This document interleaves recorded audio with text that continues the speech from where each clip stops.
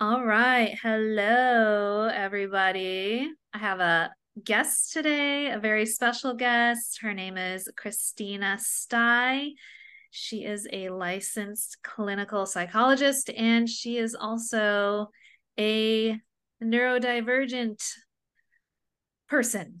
You have the diagnosis of autism, yes? Yes.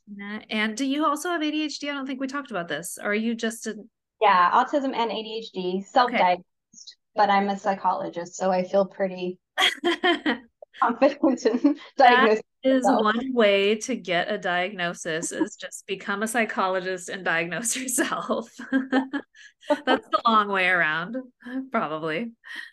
But Christina wanted to come on the podcast and talk a little bit about, first of all, some of the issues surrounding the DSM and her perspective as a psychologist. I know I did that episode on the DSM a little while back, and she heard that and she wanted to reach out and sort of see if she could give her 2 cents on that whole thing, which I thought would be a really interesting thing to have a psychologist point of view, a neurodivergent psychologist point of view on the DSM, and also talk about some other things as far as like resources for all of you all who are trying to get assessed, and if who should even be seeking out an official diagnosis or assessment, and like I said, how she interprets the DSM and how she kind of works with it to maybe help diagnose people that don't fit all those usual stereotypes. So let's just start by sort of talking a little bit about the DSM stuff and like kind of your thoughts on what I had to say and your thoughts on the DSM as a whole, because I'm really curious. Yeah. So I reached out to you, Melissa, after, well, we've been in contact a little bit, but I reached out to you specifically after your DSM episode because you were really fired up on that episode, and I got really fired up listening to you in a good way, I think. But so yeah, I have a lot of thoughts about the DSM.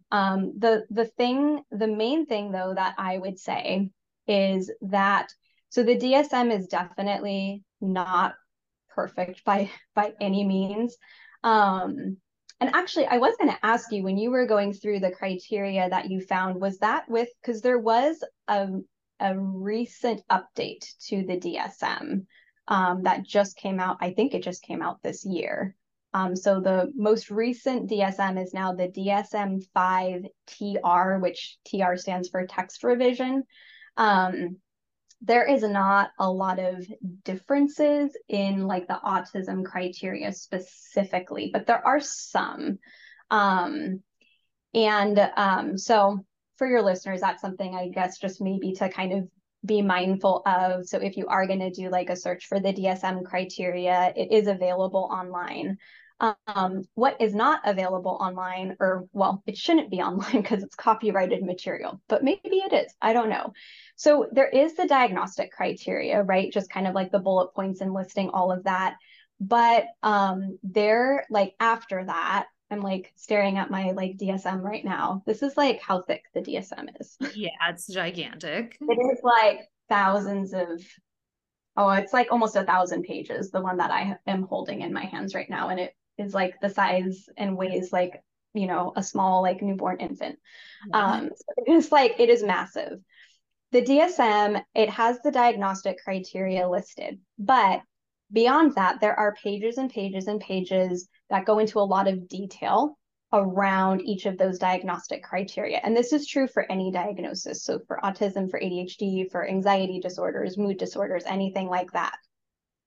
My experience has been that the vast majority of clinicians do not read those pages. So we're trained to use the DSM, right, to diagnose, but most of us, and I would say like I'm guilty of this too, right? Because again, like when I have somebody in the room with me and I'm trying to kind of figure out what's going on, I don't necessarily always feel like I have the time per se to go through, another 5, 10 pages of like really like literally like 6-point font Yeah. text to like read all of like the nuances of a diagnosis. However, when it comes to autism in particular, there is a lot of nuance and detail in there that when I was reading through it, it's actually really helpful and relevant and gives a lot of detail that I think the vast majority of clinicians are missing. So that is what I would say. Like I have issues with the DSM for sure. But I would say my biggest issue that I have is I do not think that that psychologists are mainly the ones that are doing testing, right? I don't think they're reading the DSM. And I actually and I know that people are not because I was telling you a little bit earlier, I'm in a couple of autistic Facebook groups for autistic adults, and Uh-huh. people will post in there about their assessment experiences. And I've seen people post in there and say, hey, like I went in for an assessment and the person that assessed me said there's no way that I could be autistic because XYZ, and they list all of these factors. And I'm looking at these factors, and none of those are in the DSM. Right. So the reasons that psychologists are even giving for not giving a diagnosis don't even have anything to do with the DSM. So I do think the DSM has its problems, but I think the bigger problem is that people are not reading the DSM. Okay. Yeah, that's very interesting. Yeah, that's a good point. There are so many people who I've seen posting the same thing, like, oh, the psychologist was like, oh, yeah, you can't possibly have autism because of this. I had a psychologist say that to me, say like, oh, well, there's no way you're autistic. You were married, you have children. And I'm like, I don't think that's in the DSM, first of all.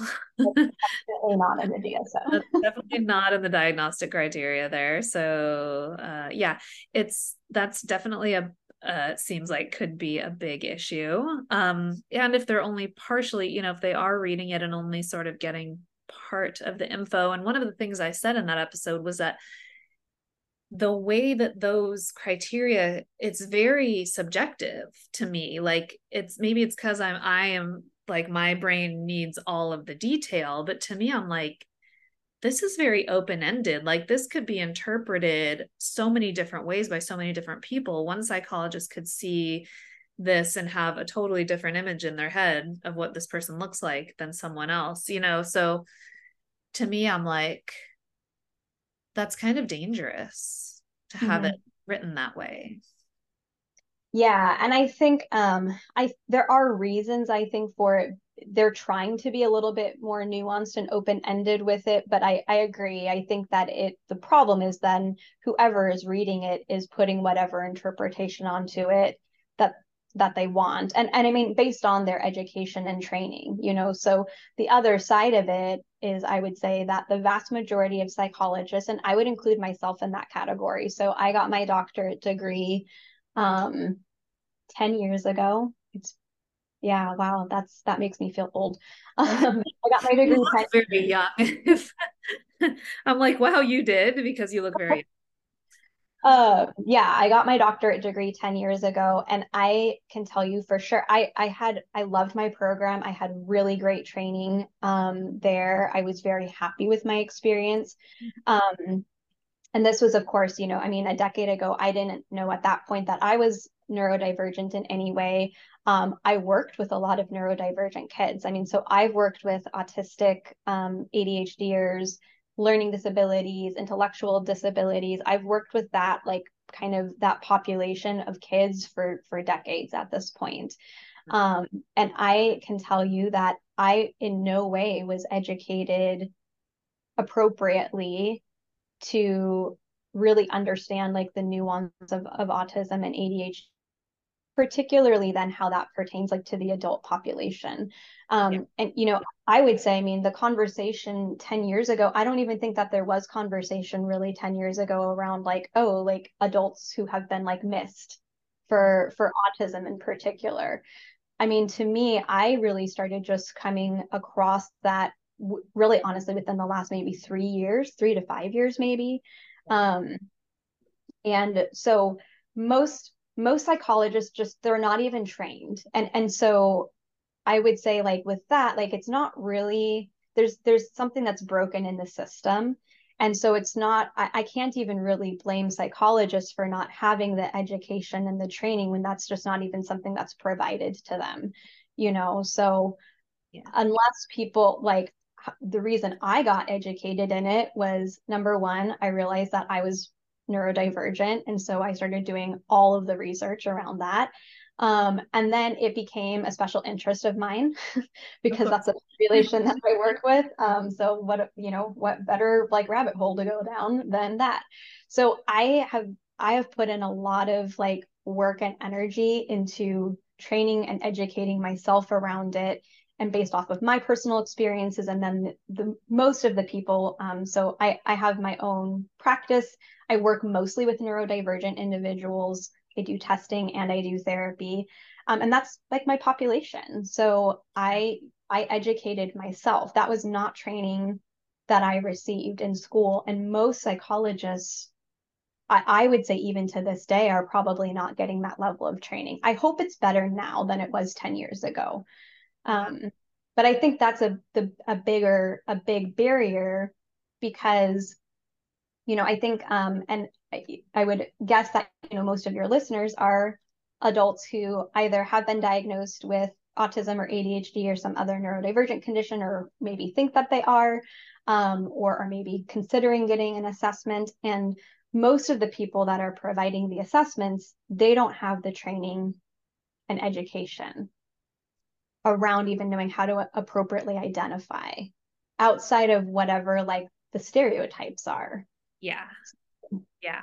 Clearly. Yeah. Clearly it's a problem. And I feel like at the moment we're in a very like us against them mentality when it comes to neurodivergent people and psychologists, because I feel like a lot of people have been so dismissed by whoever they're seeing or seeking a diagnosis from or just seeking some answers from. And I think that's part of the problem too, is like certain psychologists, now not all of them of course, but like there are a good majority of them right now who, if a person comes to them and is like, hey, I think I might be autistic, like, and they rattle off immediately like XYZ why you couldn't possibly be autistic. It just makes you feel like they're not even willing to listen and just automatically writing you off as someone who's, you know, confused, or maybe watch too many TikToks, or maybe you're trying to get attention or whatever, instead of taking like a step back and being like, let me really listen to this person and see why. For some reason, it seems like there are so many clinicians who are like, let me just like stop this person in their tracks. No, you're not autistic, and that's that. Bye. And I feel like that also is a big part of the problem, because I think maybe if some clinicians would just like take a minute to like dig deeper and listen and really like hear about this stuff, that it Mm-hmm. might have a different outcome. But I think it's sort of like, I don't know, it's become sort of like this tug of war of like, no, you're not autistic, and yes, I am. Like it just feels very like it's like full of controversy right now. Yeah.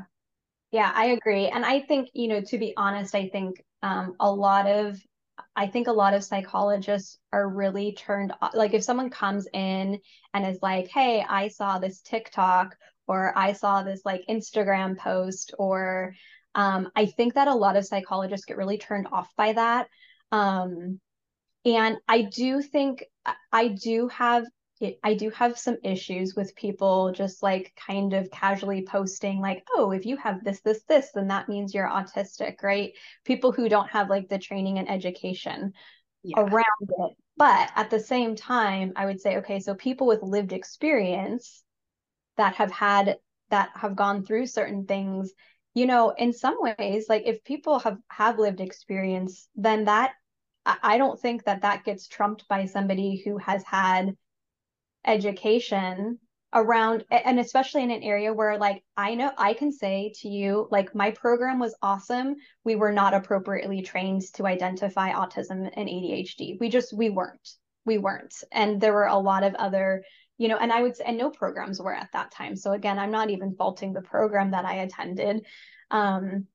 But there's a shift happening, and social media is like a big part of that, and I think that it's actually because of social media and people putting things out there that there's even been this like the whole like hashtag actually autistic and all of that, right? Like there have been autistic adults that are now kind of really taking a stand and creating like a whole like advocacy movement. And that is the reason. It's not because of psychologists that all of a sudden like more autistic adults are coming out of the woodwork. It's because adults have been recognizing, wait a minute, like there's something going on and we need to talk about it, and we need to not have there just continue to be like this stigma around it. So social media in a lot of ways I think has really brought that's been the thing that's brought it out of the woodwork. So I have and there are I follow a lot of autistic, like I follow your account, right? Like I followed your account before you were even like officially diagnosed, like, so there are plenty of like lay people out there that like are not professionals, that have lived experience and may or may not have a formal diagnosis. And I think it's all about just kind of knowing like what resources to pull from and who to listen to. So, and I think kids and teens in particular are really like vulnerable to being influenced by social media.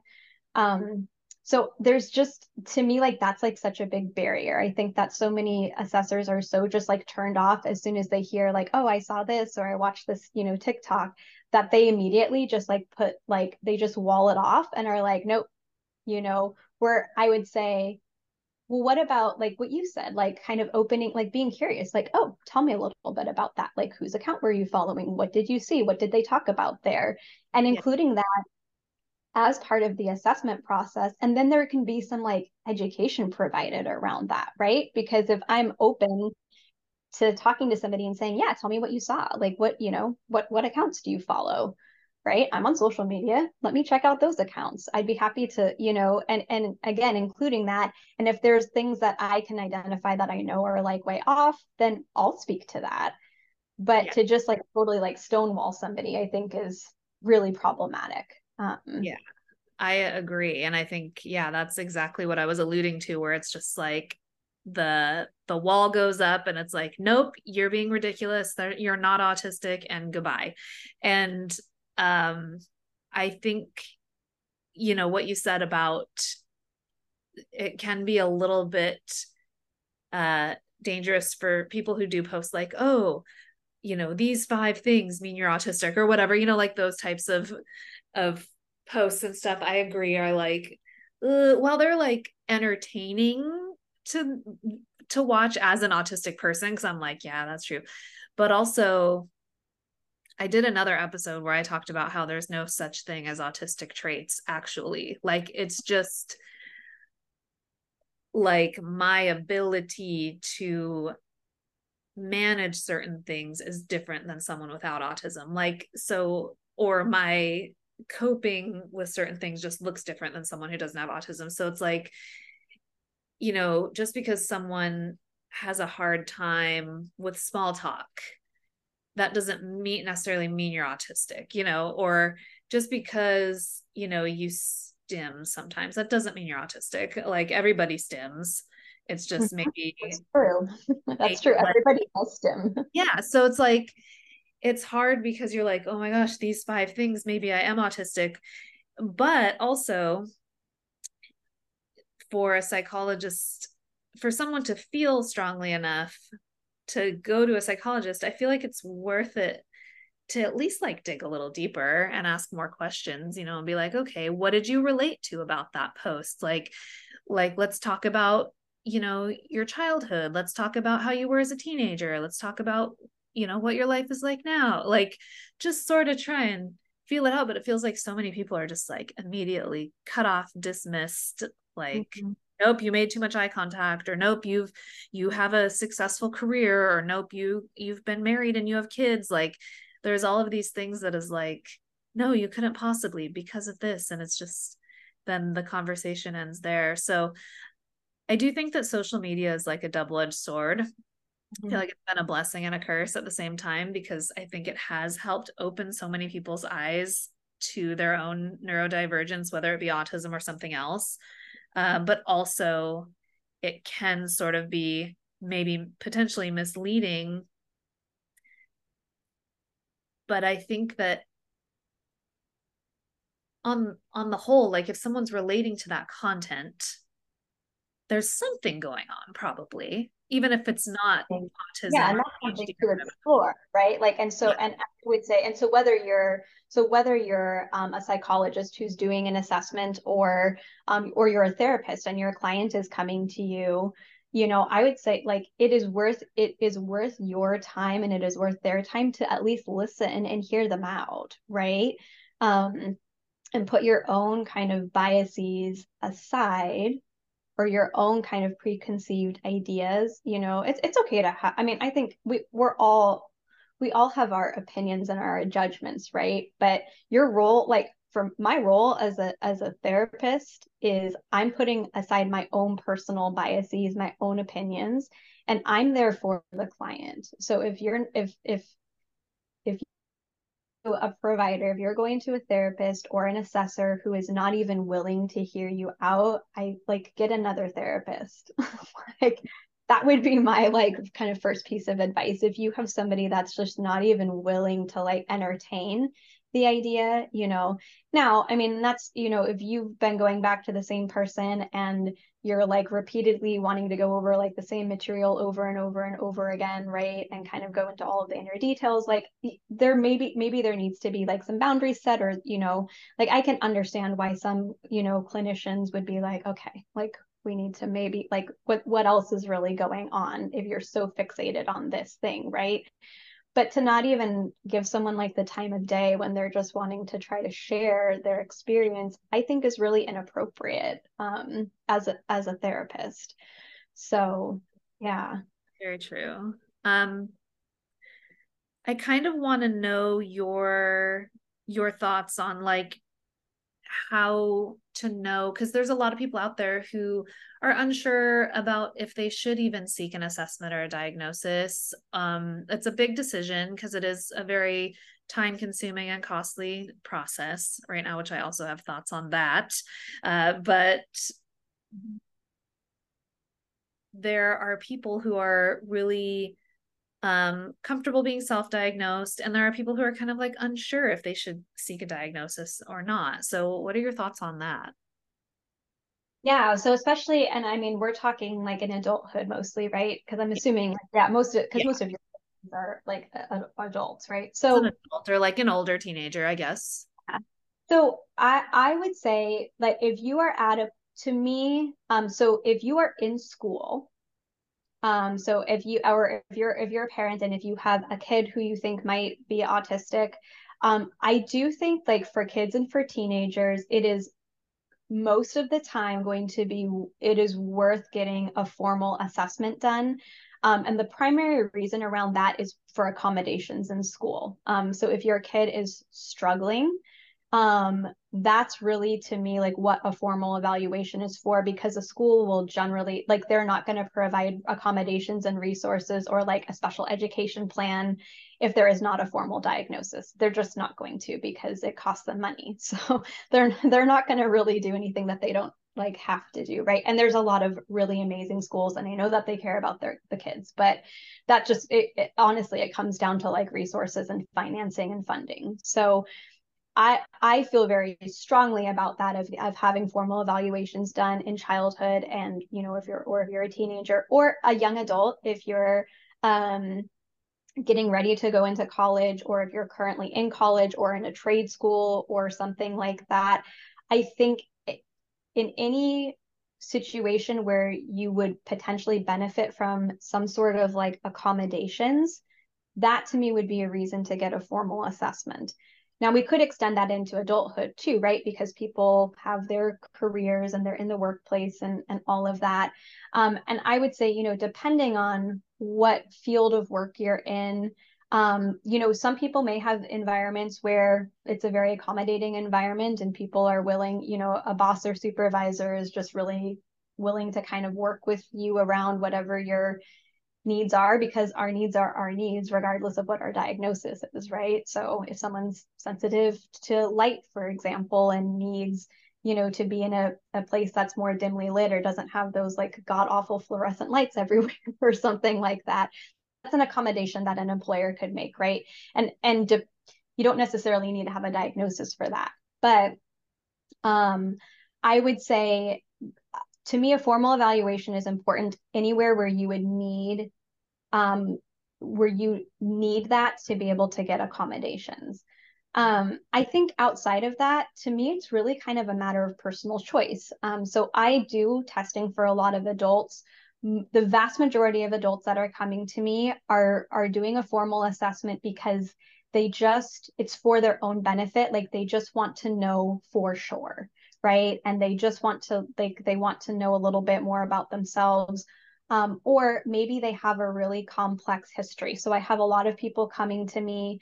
I do a lot of trauma work in therapy too. So I have people coming to me with like really complex trauma histories, or have had really pervasive, maybe like social anxiety or other things like that. And they really aren't sure. They're really wanting to kind of navigate like, well, I think I meet criteria, but there's also all of these other things going on. So in that situation, yeah, I mean, I will do a formal assessment with anyone who wants it, and has the means to do so, because you alluded to this, to get a formal assessment, it is, there's a lot of time involved. Depending on your insurance coverage, it might be an expensive process. So there are a lot of factors to consider. But if you're an adult and you don't really need accommodations, or you're in a workplace that is very accommodating and you don't need a formal diagnosis to have those accommodations, I have no problem with people self-diagnosing, to a degree. But if you're looking for certain accommodations or things like that, or if you need a diagnosis for something to get like a service animal or something like that, right? But really outside of that, I think it's more a matter of personal preference. So again, most of the adults that come to me, just it's for them. Like, and I do my whole report and I give it to them, and they can do whatever they want with it. They don't have to give it to anybody else if they don't want to, but it's for them. So right. Yeah.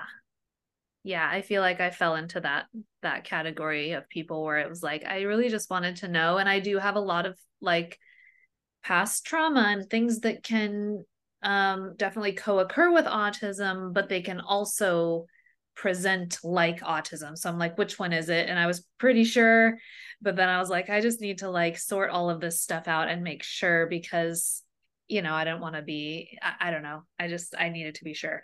And what you said about like younger people, kids and teenagers and stuff getting diagnosed, I fully like 100% agree with that as a mom of two kids who have both autism and ADHD, one of which we did not find out until he was an adult. He's 25 now, and we just he got his ADHD diagnosis probably about 3 or 4 years ago. And then when I got my autism diagnosis, he hasn't been officially diagnosed, but it's clear now to both of us that also exists in him. But my daughter,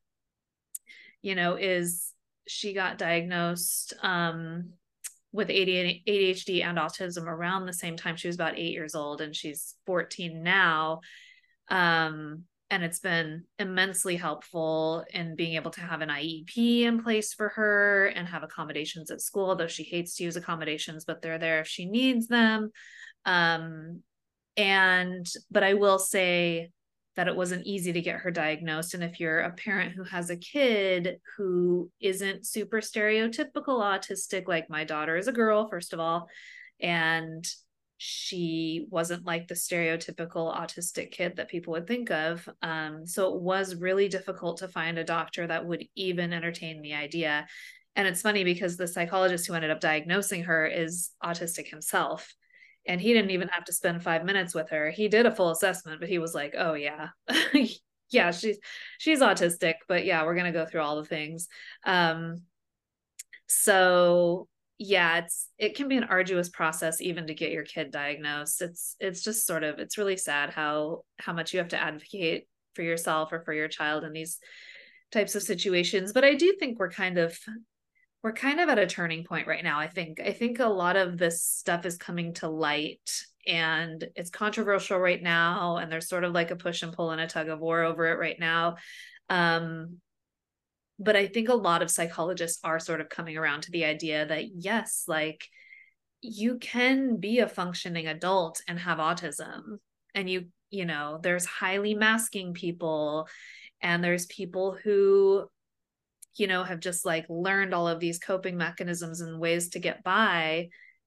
Um, and with that, you get to a point where you know, where it's like, and it says it even in the DSM where like your Does. And it ability, actually goes, and in like the your, section where it goes into more detail, it does talk about that. It talks about masking. And again, like the part that I would said that most psychologists I know don't read, yeah, right? where it's like the demands exceed your ability to like meet those demands or whatever. I don't remember the exact verbiage, but it was something like that. Like you can no longer meet the demands of what you're expected to do. And it's true. Like there's so many adults that reach a point that they're like, oh my gosh, what is wrong with me? I'm like not functioning well in life. And it's like, oh, there's nothing wrong with me. I'm just autistic. So, um, yeah. So I kind of want to know, we didn't talk about whether or not we were going to talk about this, but I'm kind of curious how you sort of started discovering that you were autistic. Sure. Yeah. So, If you're okay talking about that. yeah, absolutely. So for me, it it happened, I think, largely because of COVID. Uh, my husband has a lot of underlying health conditions, and so we still to this day we've been very conservative with our approach to COVID. So we spent, I mean, especially like the entire first year, it was basically like I shut my I didn't shut my business down, but I shut my doors and I switched entirely to telehealth. And it was my husband and I together like 24/7. My husband owns the my therapy company with me. We co-founded it. And so we were together all the time. And we had been, I mean, we had been together for a long time and we had been married for a little over 2 years at that point. So I mean, knew each other pretty well, but like before COVID, I would say like even couples that like or families just in general, like we weren't spending 24/7 with each other, right? And so COVID kind of created this unique opportunity where we were like all like around each other all the time. And I think there were some pros and cons to that. But it was actually my husband that he said he just was like, Christina, like I think that this like I think you might be autistic. Like I think this is going on for you because I'm I think talking in generality, like with, you know, in confidentiality, but around some clients and stuff and some struggles that some of my clients were having. And he was like, well, but you do that too. And I'm like, what? I'm like, no, I don't. He's like, yeah. And I think like one of the first things that he talked to me about is he said that he would like see me stim and I didn't know that I was like stimming. So he's like, yeah, he's like, when you take the dogs out, he's like, you're like doing weird things like while the dogs are outside. He's like, you're moving around and like your hands are doing like weird things. He's like, you do it every time you take the dogs out. And I had no clue, first of all, that I was like even doing that. And then I was like mortified that I was doing that because I just had no awareness around it. And he was like, it's fine. He's like, it's just like a weird thing that you do and whatever. Like, but Yeah. to me, I was like, oh my gosh, like I do that and I'm stimming and I don't even realize that I'm stimming. And he didn't call it stimming because he didn't know what it was called. But he's like, Yeah. yeah, like you do this. You do these like weird movements with your hands. Um, so it was that, and then there were other things like so I have struggles with like emotion regulation and like overstimulation and things like that.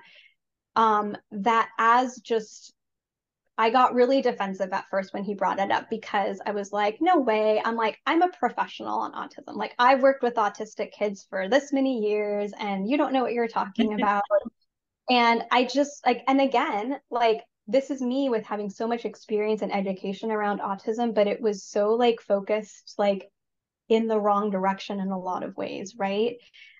Where somebody who had like really no training or education around it was able to identify in me things that really did align with the autistic experience in an adult. Yeah. So that was really it for me. And so then I opened myself up a little bit to exploring that. And then I went down a rabbit hole. I started doing research. I came across a couple of accounts, and actually yours was one of them that I came across, Melissa. So you were one of the first people that I started following, like kind of in that journey. And I don't even know, I can't even remember how long you've had your podcast going for. That's Kind a of good question. I started it at some point during the pandemic. So yeah, it's been a couple of years, I think. I don't even know. That's bad. I should know how long I've been doing this, but well, so I, I I have no yours concept of time in general these days. So Yeah. So yours was one of the first that I came across. Dr. Megan Anna Neff was another one that I came across, and she's also a psychologist, and she's one, and she's got a really big following on Instagram now at this point, and I've had the opportunity to connect with her, and a lot of her story really like aligned with mine, and that just kind of to me like I saw her, and I'm like, oh, I'm like, well, if she's autistic, then I could be autistic too, because like she's just like a normal person. right. And right. And I think that was like for me, I had to really break down like that stereotype of feeling like, oh, this means that there's something like wrong with me.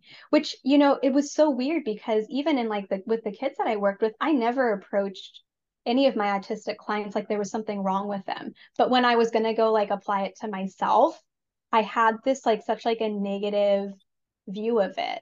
Yeah. So that was just really just interesting. I'm like, why am I putting so much like judgment and like negativity onto it for myself when like I don't like look at my clients that way? Like, where's the disconnect there?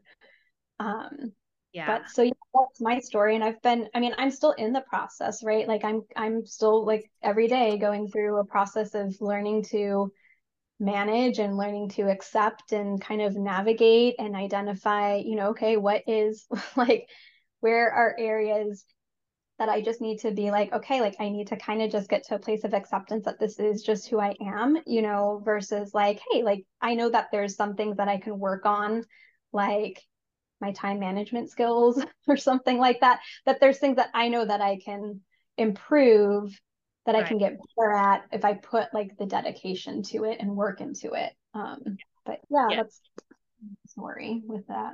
It is a process, isn't it?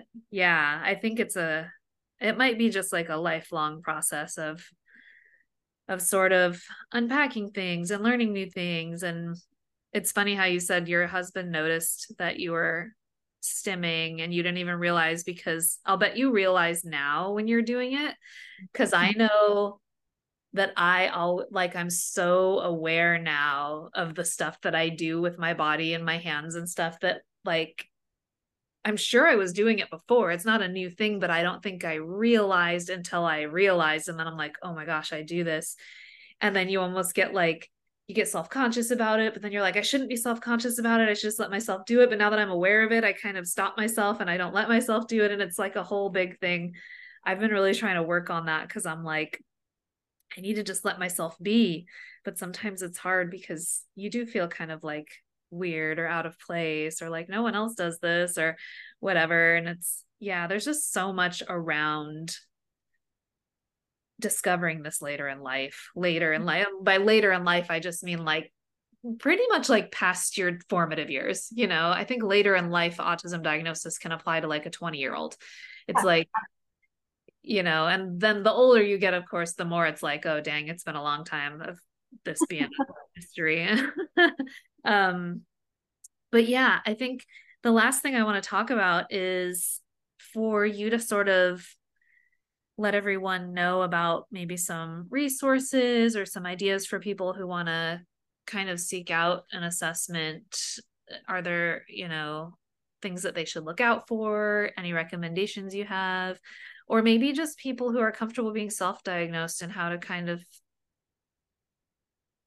lean into that process too. Absolutely. Yeah. And that was honestly, I think, like one of the biggest reasons why I wanted to come on here is I was just like, I want to be able to help point people in like a good direction, of even knowing like where to look or what is available or what to look out for. Who do I like, how do I know like who's going to be like, if I'm wanting to get an assessment, who do I go to? Like who's going to be a good assessor? So I do have a couple of like thoughts and resources. I would say the first thing that I would say is if you can find somebody who is neurodivergent themselves, that is fantastic.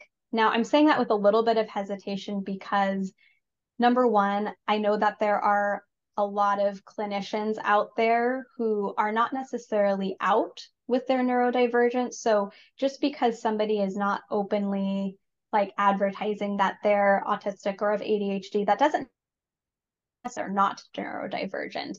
But coming across somebody who is very open about their neurodivergence, I think that's a good starting. That's a good like yes, that's a good starting point. So Green if you flag. can find, yeah, so if you can find somebody who is neurodivergent themselves, I think, and whether that's just for seeking out like therapy or for assessment, right?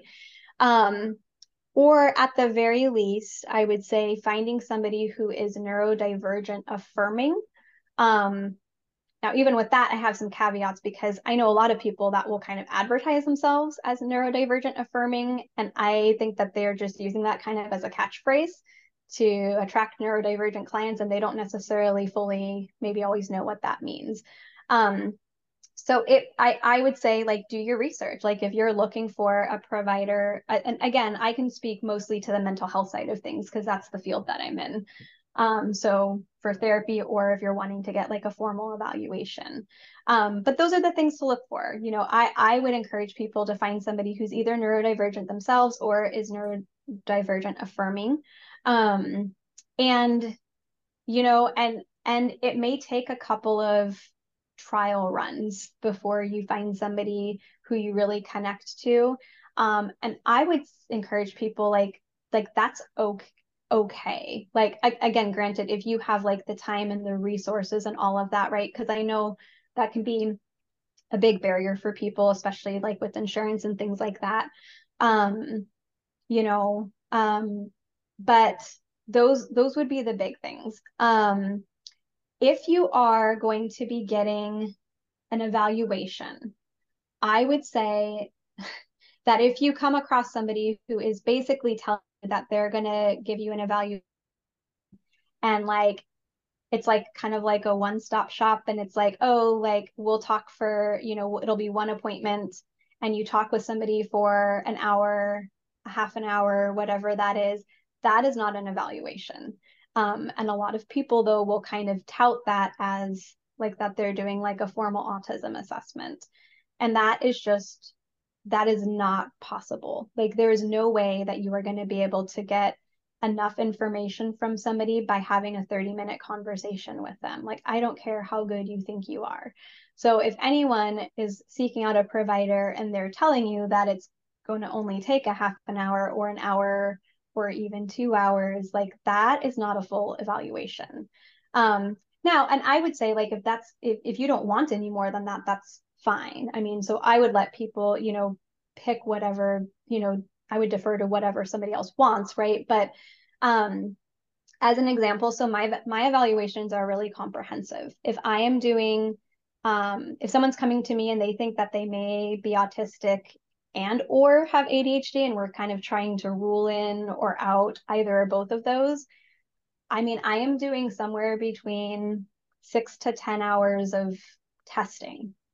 And that's including cognitive testing, that's including clinical interviews, that's including contact with with people in their lives. So a partner or a spouse, parents, siblings, and again, if the family dynamics allow for that, right? Because in adulthood, family dynamics can be complicated, and sometimes there aren't people around, or it may not be appropriate to involve, other people. But it's a very comprehensive process because, again, you had said this, earlier, autism and ADHD are developmental conditions. So if I have an adult, if I have a 40-year-old adult coming to me, I need to be able to assess as best as possible what their childhood was like, and can I make a good argument that there were some of these traits present in childhood, right? That's part of what we need to be as an assessor. I need to be identifying that.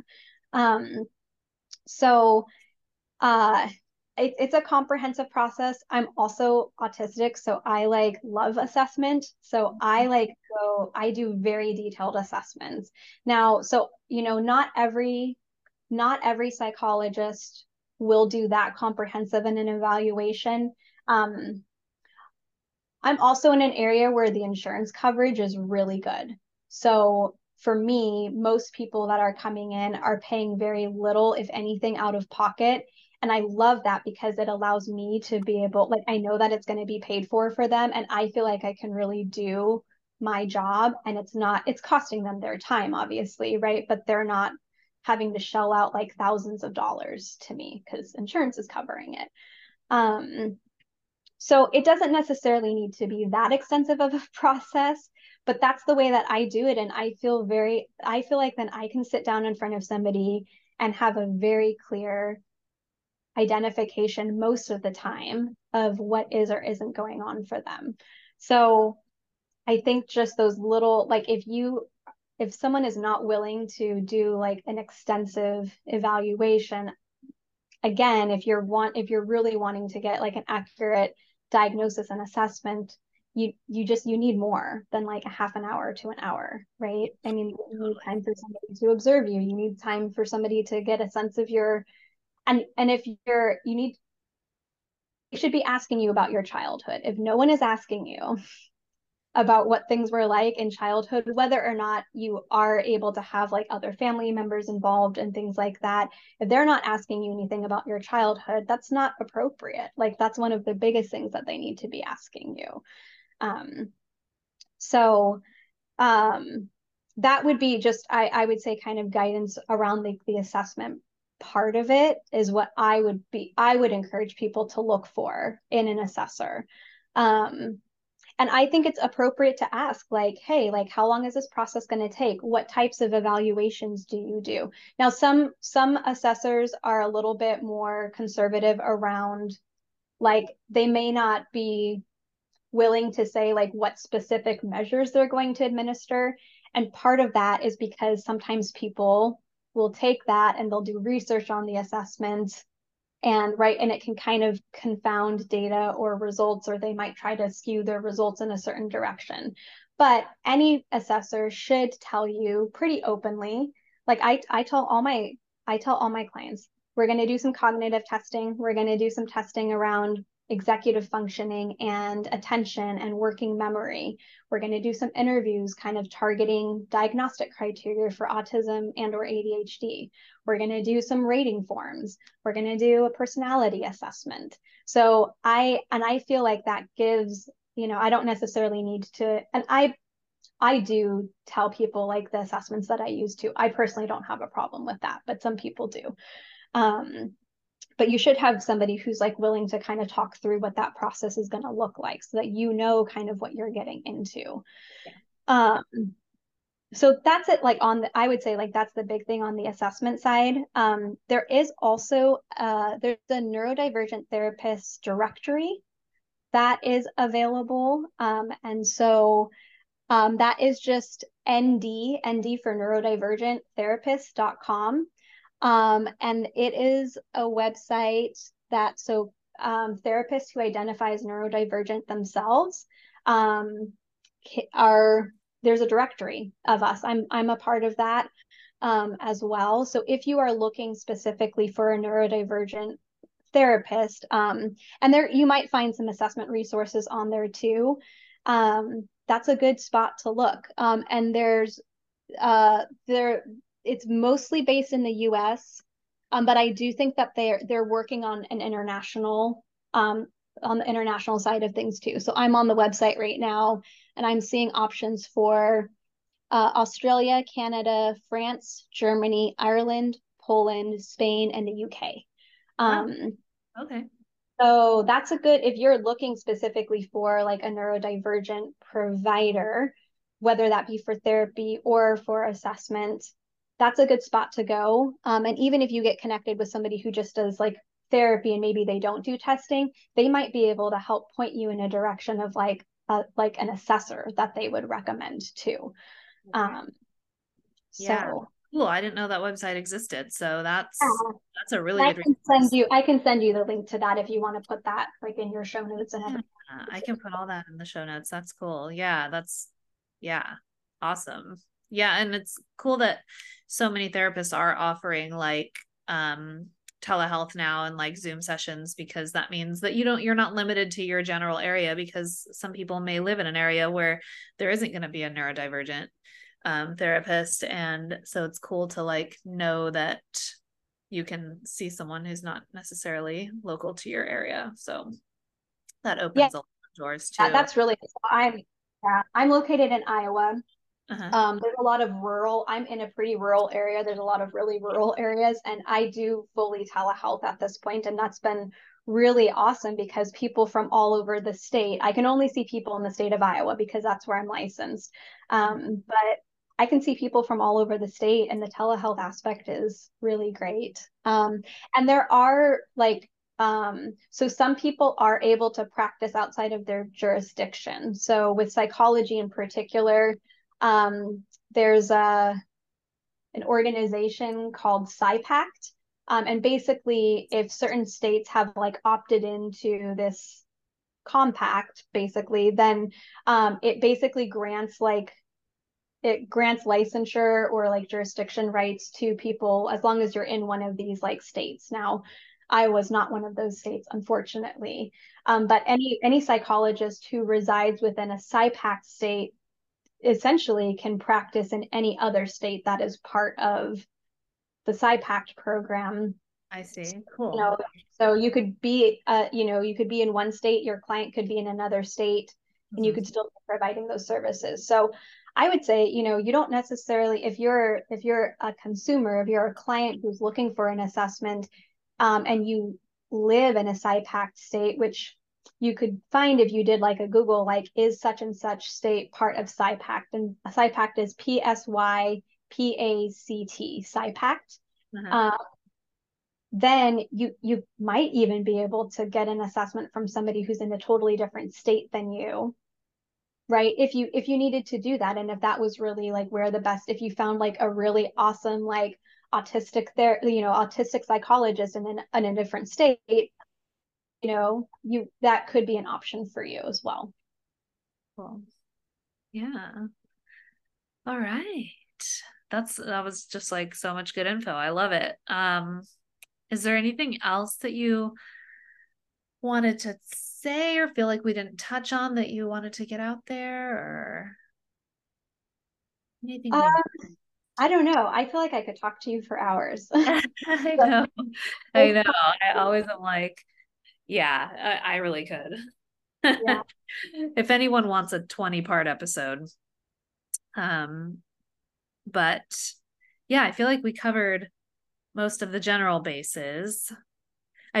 I'm like searching my brain because I'm like, I feel like there's other things that I want to ask that I didn't. But maybe like if we think of things, we can do a part two to this episode, or if there's questions that people have that they're curious about that you might be able to answer, email me, people, and we can have like a Q&A or something, if you're open to doing that. But yeah, this was a really good enlightening conversation. And it gives me and probably others hope that there are good psychologists out there, like good, I put the word in quotes, like good, like just because someone, yeah, I think there's a lot of good psychologists, but I mean good for the neurodivergent Mhm. perspective. um, a lot more out there than we probably think. It's just how to find them, how to seek them out. Mhm. Um, and you gave some really good tips on that. So that's awesome. Yeah, I think that's good. And we'll wrap up and I will, yeah, be on the lookout for if anybody has questions for you specifically, or maybe we can do a part two at some point. Yeah, absolutely. I'd be happy to come back anytime. So yeah, especially if anyone listening has a question, and yeah, I'd be happy to do a Q&A, or yeah, what other format. Like I just my heart, like I want to be helpful to the autistic community and the neurodivergent community. And I feel like being in the professional field, like in the mental health field, and being neurodivergent myself, I'm hoping that there's a way that I can kind of help bridge that gap, and make things, I want things to feel accessible to people. And I want you to feel like your voices are being heard. Because I feel like the autistic community, adults especially, like I feel like our voices have been silenced for so long. Um, so yeah, anything I can do to help like contribute, to the cause and be of help, I'm more than happy to do. Yeah. Cool. And I'll put your contact info, at least your social media and stuff in the show notes too, in case anybody wants to follow you. Or I know you said it's okay if people want to even reach out to you directly. So that's another option there too. And thank you so much for taking the time to talk to me and talk to everyone. And for everything that you're doing. Yes, thank you so much for letting me hijack your podcast and basically like inviting myself on. I really appreciate it. No problem. It was great. I mean, how am I going to find people if you guys don't come seek me out? So it's great. Anybody else, anybody who has like good and helpful things to say, who wants to come on is, is welcome. I feel like the more of us that are having our voices out there, the better, right? Yeah, absolutely. Yeah.